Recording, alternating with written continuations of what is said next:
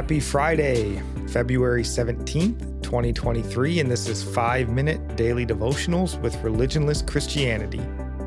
Today, we're going to be looking at Luke chapter 20, verse 15. And they threw him out of the vineyard and killed him. What then will the owner of the vineyard do to them? This is a very probing question from Jesus. A probing question with an answer you would not want to voice if you are the wicked tenant in the parable. Remember, this is the parable of the wicked tenants. And remember, Jesus has just pointed out to these men through the parable of the wicked tenants, how they had beaten and abused God's messengers. They are well aware of who they are in the parable. So when this question gets posed, they don't want to voice the answer. These chief priests and elders were not dumb men. They knew God's word, and they knew the punishment that would be dealt to those who abused God's messengers. Like 2 Chronicles chapter 36, verse 15 through 17, which reads, "The Lord, the God of their fathers, sent persistently to them by his messengers, because he had compassion on his people and on his dwelling place. But they kept mocking the messengers of God, despising his words and scoffing at his prophets, until the wrath of the Lord rose against his people, until there was no remedy. Therefore he brought up against them the king of the Chaldeans, who killed their young men with the sword in the house of their sanctuary, and had no compassion on young man or virgin, old man or aged. He gave them all into his hands." God will punish those who mistreat his prophets, his messengers. How much more so those who mistreat, even kill his son whom he loves?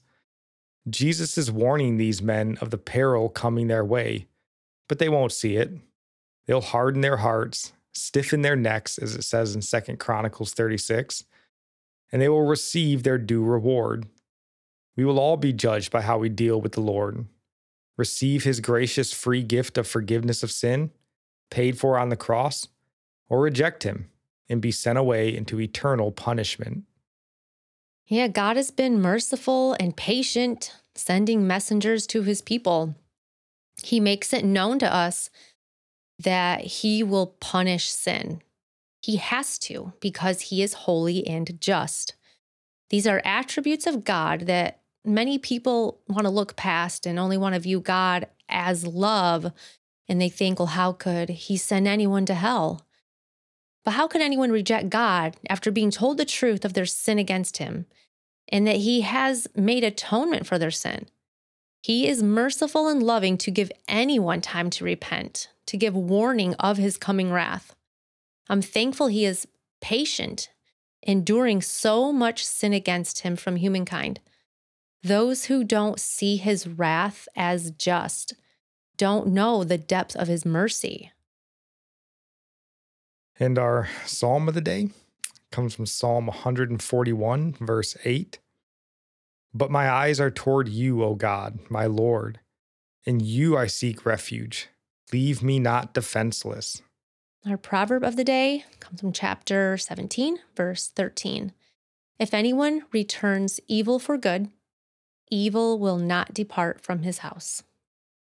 I'll end praying for you from Psalm 145. "May the Lord show you he is gracious and merciful, slow to anger and abounding in steadfast love. That the Lord is good to all, and his mercy is over all that he has made. May you know the Lord is near to all who call on him in truth. That the Lord preserves all who love him. God bless."